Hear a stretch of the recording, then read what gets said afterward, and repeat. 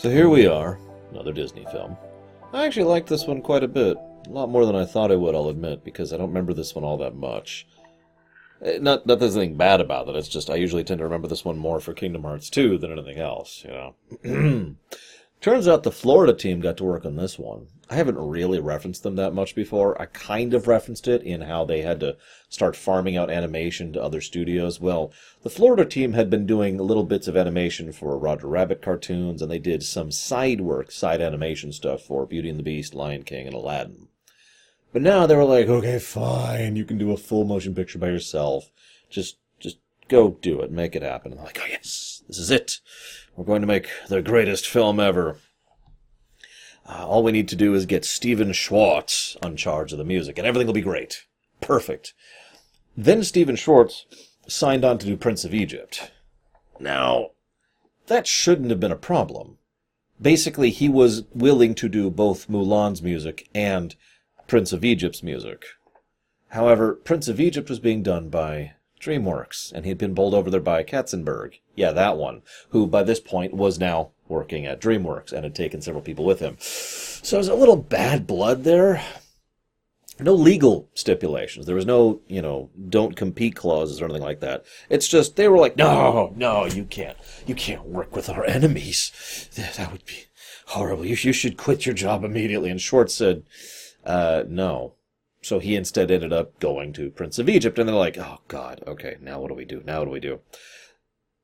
And apparently, I'm bringing up the music of all things, because apparently that was one of the biggest problems they had in the construction of this film.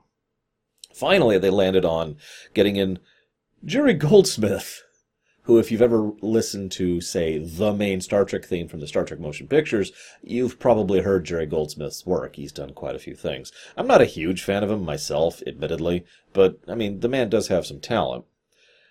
There was also a couple of other small issues behind the scenes, but the one I want to bring up that is the most amusing to me is the deal with the cricket. There's a cricket in this. Cricky, I believe, is the name of the cricket.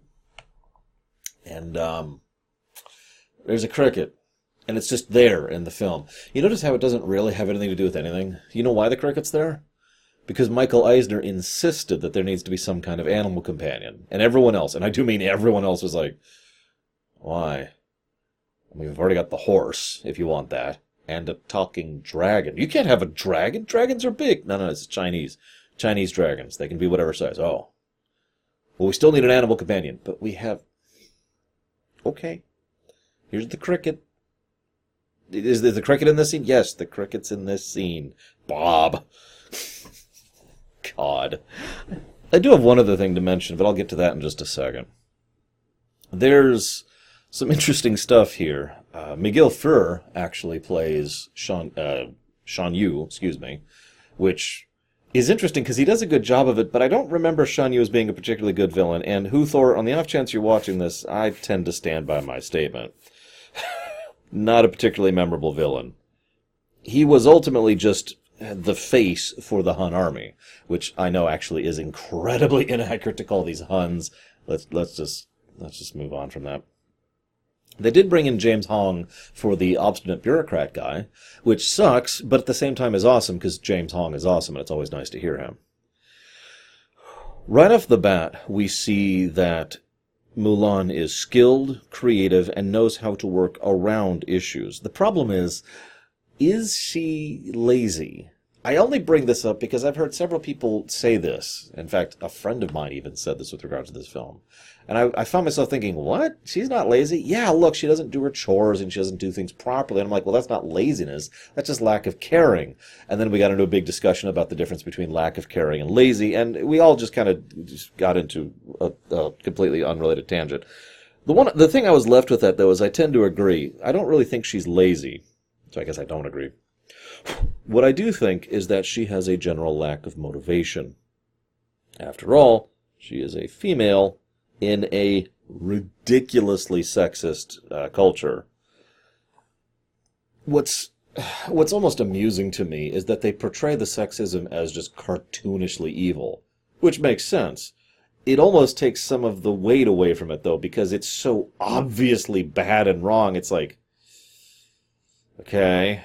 And you'll also notice pretty much all of the decent people in the film don't actually practice that. Even Shang himself, Zhishong, I think? I can't remember his first name. It is Shang. Or is it Shang?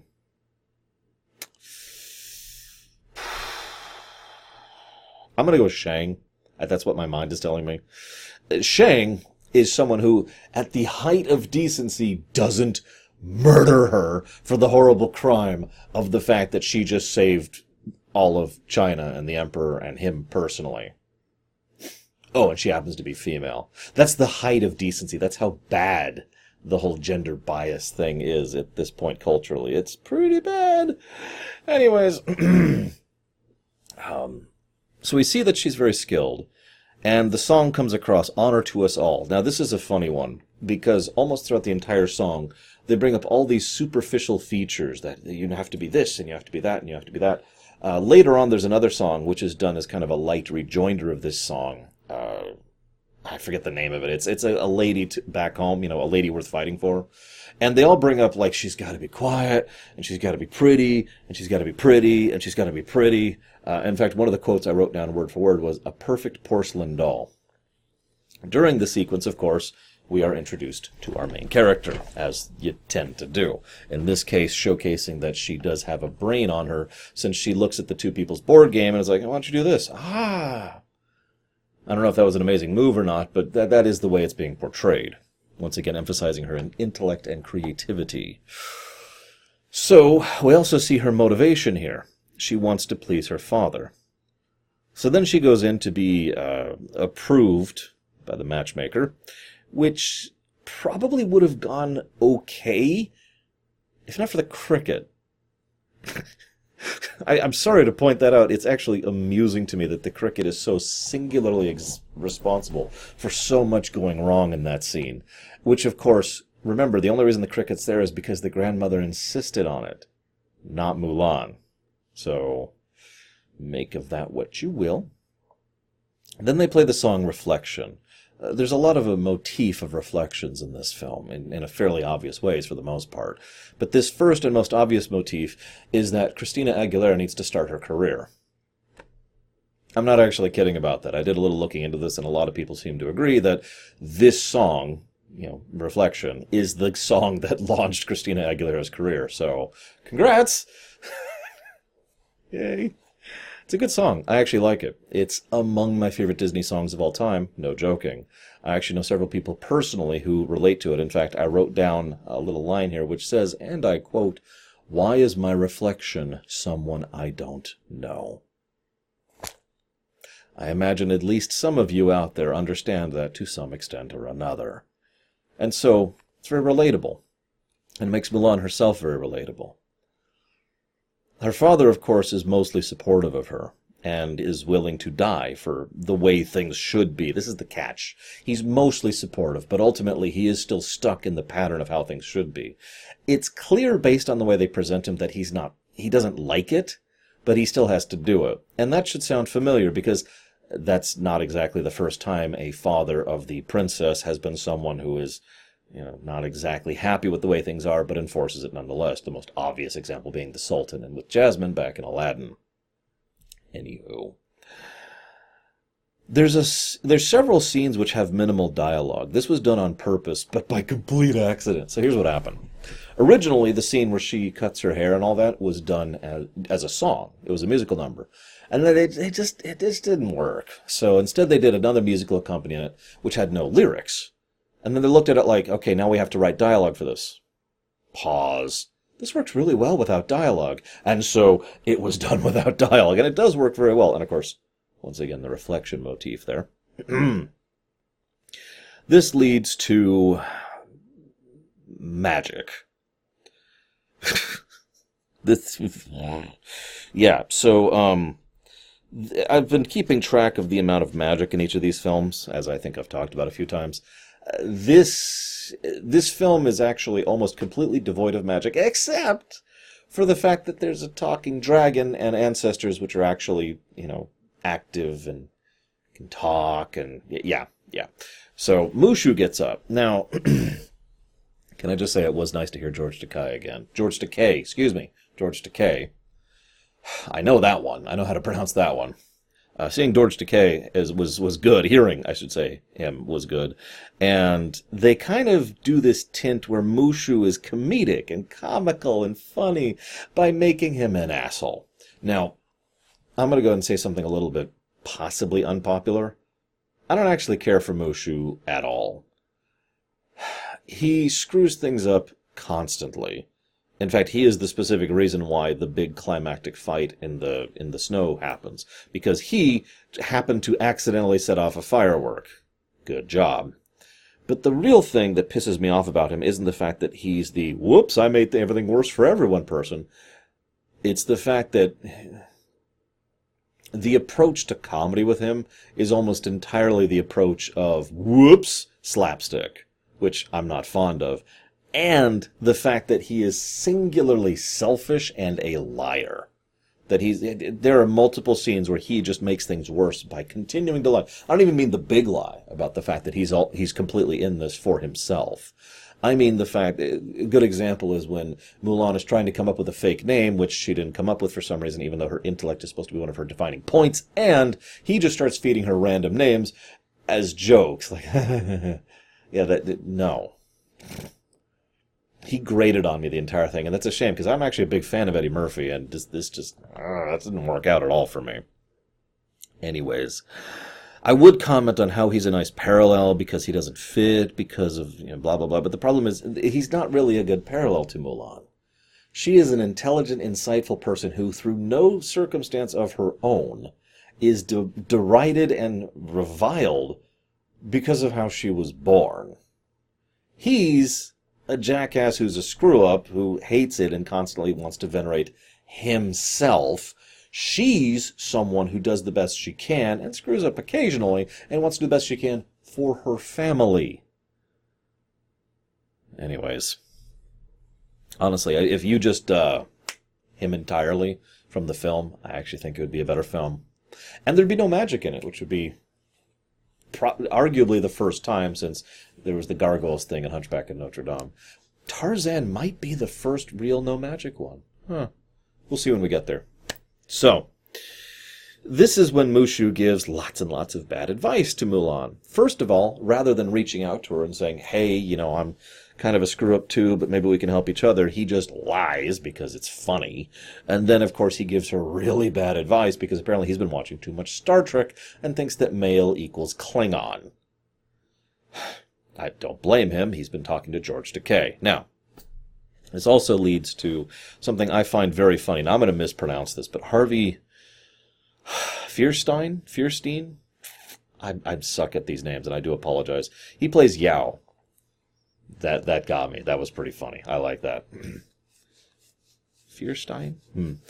So, there's a bit where we see General Lee, who is the captain's father, who's taking the main force to the village, while Shang is left with the peasant militia, the conscripts. Okay, so we have a little bit of the construction of the overall narrative of the conflict now. We've got one army moving in a direction and another army moving directly to oppose it because the Huns' overall motive seems to be, screw you, I like fighting, and also I'm better than you. Maybe they are Klingons. This also leads to Mulan getting her own tent, specifically because of the fact that she's such a screw-up. I'm pretty sure they did that just to bypass some issues there. I mean, having your own tent in general is something of a luxury in an army camp, especially in this era. But I'm getting a little bit off topic. This then leads to the big montage, discipline, strength, be a man. Okay, I'll admit I like that song too. I actually like several songs in this film, so go figure on that one. What's your favorite? Quick question, out of curiosity. And while I'm asking you questions, well, I guess I shouldn't ask you this, because you remember how in Hercules I mentioned you needed the inside and the outside, and I gave that whole speech about that? Mulan kind of takes a similar take on that. Mulan has the inside already, but the inside in this case is a bit of drive and will. But the problem is, that's the way it's presented, even though that doesn't actually make sense. See, as much as I like Be a Man, the problem is... Oh, and by the way, I should point out that as a male, I'm probably biased on this one. But I do have to admit that it portrays it as if she manages to succeed because she sticks it through, but that's not really true, is it? She manages to succeed because she uses her frickin' head. As mentioned before, the intellect and the creativity, that is what actually managed to get her to succeed, and then all of a sudden the montage shows all of them getting much better at training. All that tells us is that she's smart and that Shang is a good trainer. Now that's fine, but you can tell how the tone of it and the presentation of it tries to give a different message than what's actually being shown. It's very, very conflicting. This is what I was going to ask your thoughts on. What do you think about that, and what do you think they were going for? Do you think there was a disagreement behind the set? I couldn't find any info on this. I did a little looking, and I came up with nothing. So whatever. Moving on. This also leads to about 45 minutes, which is the first point at which she starts to make eyes at him. Now I'm going to go and say something. You know one of the reasons I like Mulan so much? There's barely any romance in it. I know. You're just thinking, ugh, Lore, hear me out. Okay, please. I don't mind romance in my fiction. I mind bad romance in my fiction. Now, Disney kind of goes back and forth in the quality, but as I've been complaining about every single one of these videos so far, they like to have the, hi, I'm a male, hi, I'm a female, mwah, thing going on a little bit too much. You know, love at first sight, we just met, and it's just irritating to me, especially since it's usually portrayed as true love. Here, she's kind of crushing on him because he's a decent guy and very attractive. Okay, I'm with that. And later on, he crushes back because he finds out she's female, and she's competent and smart and can keep up with him. Okay, I'm actually with that. So it's like the very beginning of courtship. Cool, that makes sense. I'm completely with that. Anyways, so let's see here. Yes, now this is probably the best part of the entire film, in my opinion. So what happens is we have the skinny dipping scene. Hear me out. Because this, at first I was irritated. It's like, why is this scene? And then I started thinking about it, I was like, oh. So what they do is they have the skinny dipping scene, which is, oh, ha, ha, ha, she's almost screwing everything up, and, you know, naked men are gross, blah, blah, blah, blah, blah. She also even makes the comment, I never want to see a naked man again, and then all the naked men run by her. It's okay, we're all guys, right? It's okay, Mulan, I don't want to see naked men either, weirdly enough. So, haha, that's funny. And then we see a bit where, oh no, the actual antagonist of the film, which is James Hong's character, I can't even think of the character's name, you know, the counselor. It's like, I'm going to give a horrible report and you're going to be screwed forever. Like, well, okay. And then there's a zany scheme by Mushu. I'm going to make up a big lie because lying's always awesome. And this big lie is going to be that, oh my gosh, we need troops, holy crap. We're being taken in the past. Okay, and so he hits the thing, and there's antics, and there's wittiness, and there's wackiness, and then there's a song, a lighthearted song, which again is a bit of a repriser in terms of tonality from the whole, you know, they'll bring honest to it all. I just want a woman who's super hot and doesn't have a brain. You know, that whole song, because these guys are morons apparently. Although I like Shin Po's thing. I don't care about anything other than how well she cooks. Of course, he's also apparently really strong. Maybe he's secretly Pandoran. Anyways, and so we have this lighthearted, silly song to follow up the lighthearted, silly slapstick antics, and then, in the middle of the song, the music just cuts off abruptly, and the singing stops, because they've arrived at the village, and it is completely devastated. This is why this is my favorite part of the film. The build-up is necessary to then completely just downshift, to utterly and totally change the tone, shift the tone of the work drastically and violently into showing the actual severity of the threat. If you've been paying attention, up until now, the greatest obstacle that has been overcome is the counselor, who's a cartoonish baboon. Not literally. I know it's Disney, I have to clarify. Now, we see the real threat, which is the Huns, and Shan Yu, and what they can do. And I'm not the only one who caught the fact that they imply, though not state outright, the fact that they murder children, in addition to everything. At the very least, the one child where they took the doll from. And, of course, then, in case that wasn't horrible enough for you, they go one more ledge, and they see what's left of their army. That's the regulars. That's the actual military down there with, equipment and backing, supplies, resources, training. That's the formal military. You know what these guys are? These are the militia. They were in the middle of a war and they pulled up a peasant levy and said, let's go. That's what these guys are. That's the regulars. They're super dead. Small note, by the way. Shang goes over. I really hope I'm saying that right. The captain goes over and, puts a small little shrine to his father. He doesn't say anything. But Mulan goes over and just gives a quick, I'm sorry. And he appreciates that. It's a really small touch, but I do like that. There are small touches that kind of help to make him a better character than he otherwise would be. So then they keep going up the pass. Mushu nearly gets them killed. I already referenced that. And this is interesting, because what happens next is they have to fight. So they retreat, and then they pull out their cannons, the firework cannons, and then start aiming them. Now, this is a nice point and wonderfully done. They're not ineffective. In fact, they successfully managed to take out quite a few enemy units with it. The problem is they have only so many of those, and they are hopelessly outnumbered. And we see just a tide of cavalry coming over the ridge, coming over the ridge. And it is terrifying, as it should be. It's not quite to the level of, say, the Lion King's Stampede, but it's kind of approaching that same idea, and you can see how that animation software is once again being displayed. Actually, this is a new version of it. This is an iteration on that. I think they called it the Attila engine. But anyways, point being, whoosh, oh God. And that's kind of a nice point, because these men are skilled. These men and women are skilled. They did actually get their training right. They were actually, a decent fighting unit. It's just they're one tiny little fighting unit against that. This is, of course, when Mulan starts to show her talents, creativity, and intellect. And she starts the avalanche. Now, quick aside, by the way, you'll notice that she sees the way to make the avalanche happen by looking at a reflection in the sword. Nice touch.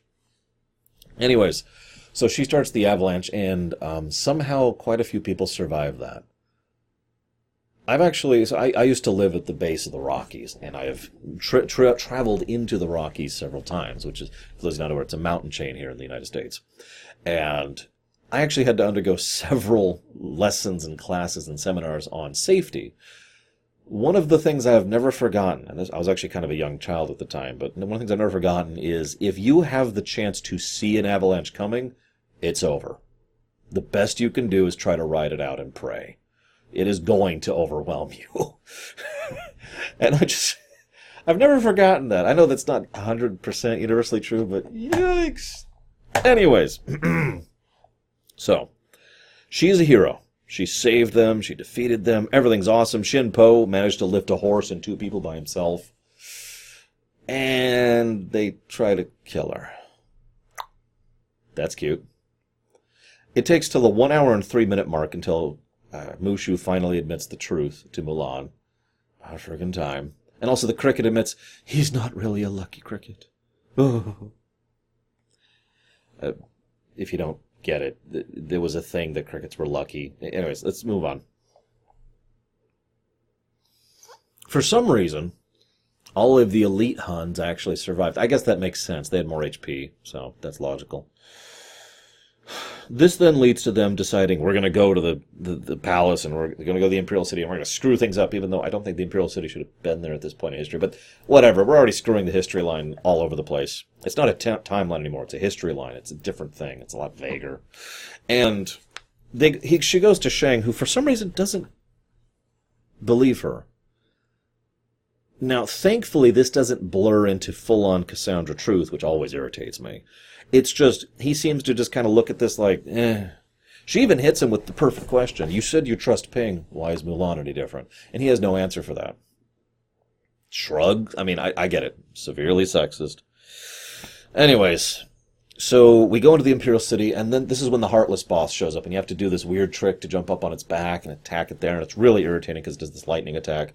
But thankfully, even though the crew, after the Huns reveal themselves, are like, oh, we're just going to brute force our way through the door, she's like, I've got an idea, and rushes off. And they look at each other, yep, yeah, we're going with her.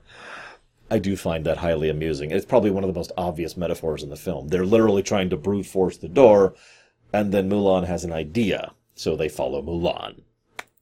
Yeah. So then the Be a Man prize plays as they dress up as the ugly concubines, which is absolutely hysterical, I will admit. Mostly because of the way that they just embrace it wholeheartedly. Just, yep, be a man. Yeah, we're going to do this. And Shang comes over, of course. So then Shan Yu curb stomps Shang, just crushes him in a fight. Now this is important because it kind of shows how much of a deadly one-on-one fighter he is. And that's important because Mulan has no chance. There is no way she can take him on one-on-one. She is utterly, thoroughly outmatched. Yeah, I know. We're starting to get a little heavy-handed with it at this point, because then she gets creative. By the way, that little fan disarm, that's actually a real thing. As soon as I saw it, I was like, oh, hey, I've seen someone do that in real life. Anyways, so he goes off. He gets exploded into a million pieces. The good news is they'll probably find bits of him for days. And this then leads to Pat Morita showing up as the Emperor. Good job. Good acting choice. I think he works well for it. Why does she decline the council position? I know in the original story she declined because she hadn't been revealed as a woman and she didn't want to be revealed as a woman, but why does she decline it here? Ignoring the incredibly huge implications of the fact that she, a female, has just been offered a council position. There's also the fact that this could be the beginning of an entire cultural revolution, since the Emperor himself was willing to accept a female into his cabinet. And she's fit for the job because her brain is her main asset. Why does she say no? There's no explanation for this. It's actually kind of irritating. The only reason, I'll go and tell you this, the only reason she goes home is because that's what happened in the original story. She says no because that's what happened in the original story. It's just the reasons for that don't exist anymore, and they didn't think it through. That being said, I do like the ending. It's a nice little heartwarming ending, because she goes home and there's her father, and she offers him the sword and the medal, and all he gives a damn about is his daughter.